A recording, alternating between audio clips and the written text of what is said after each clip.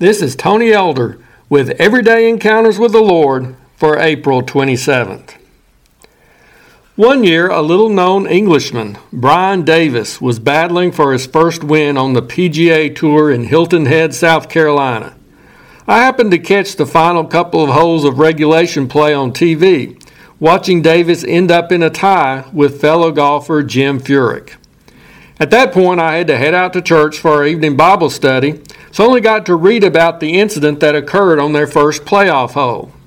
It seems that Davis hit his ball into a hazard area, ending up in some sand and tall grass near the water. Understand that he actually hit a very good shot from that precarious position, but immediately consulted with an official and called a penalty on himself. He believed he had broken a rule by disturbing some reeds on his backswing, a suspicion that was confirmed by the TV replay. Davis's honesty resulted in a 2-stroke penalty and cost him any chance of obtaining that coveted prize of his first tournament victory.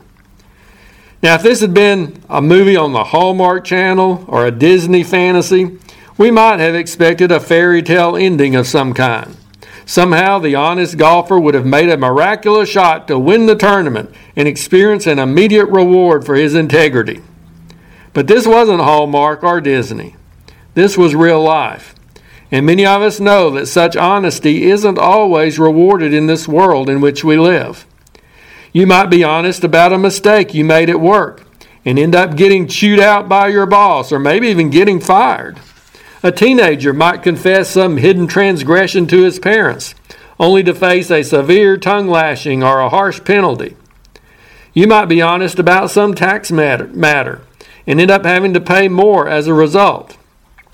Being honest doesn't always mean that we'll experience the reward of a storybook ending. However, honesty is still the best policy. Now, I know that's not a biblical quote, but the principles of honesty, integrity, truthfulness, and confession are clearly taught in God's Word. In our relationships with other people, it's best to be honest, even if they may not appreciate it or if we suffer some negative consequences.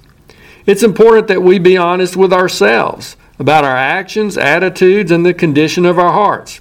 Otherwise, we'll tend toward self-deception, often falling into the pitfall of either having too high or too low an opinion of ourselves.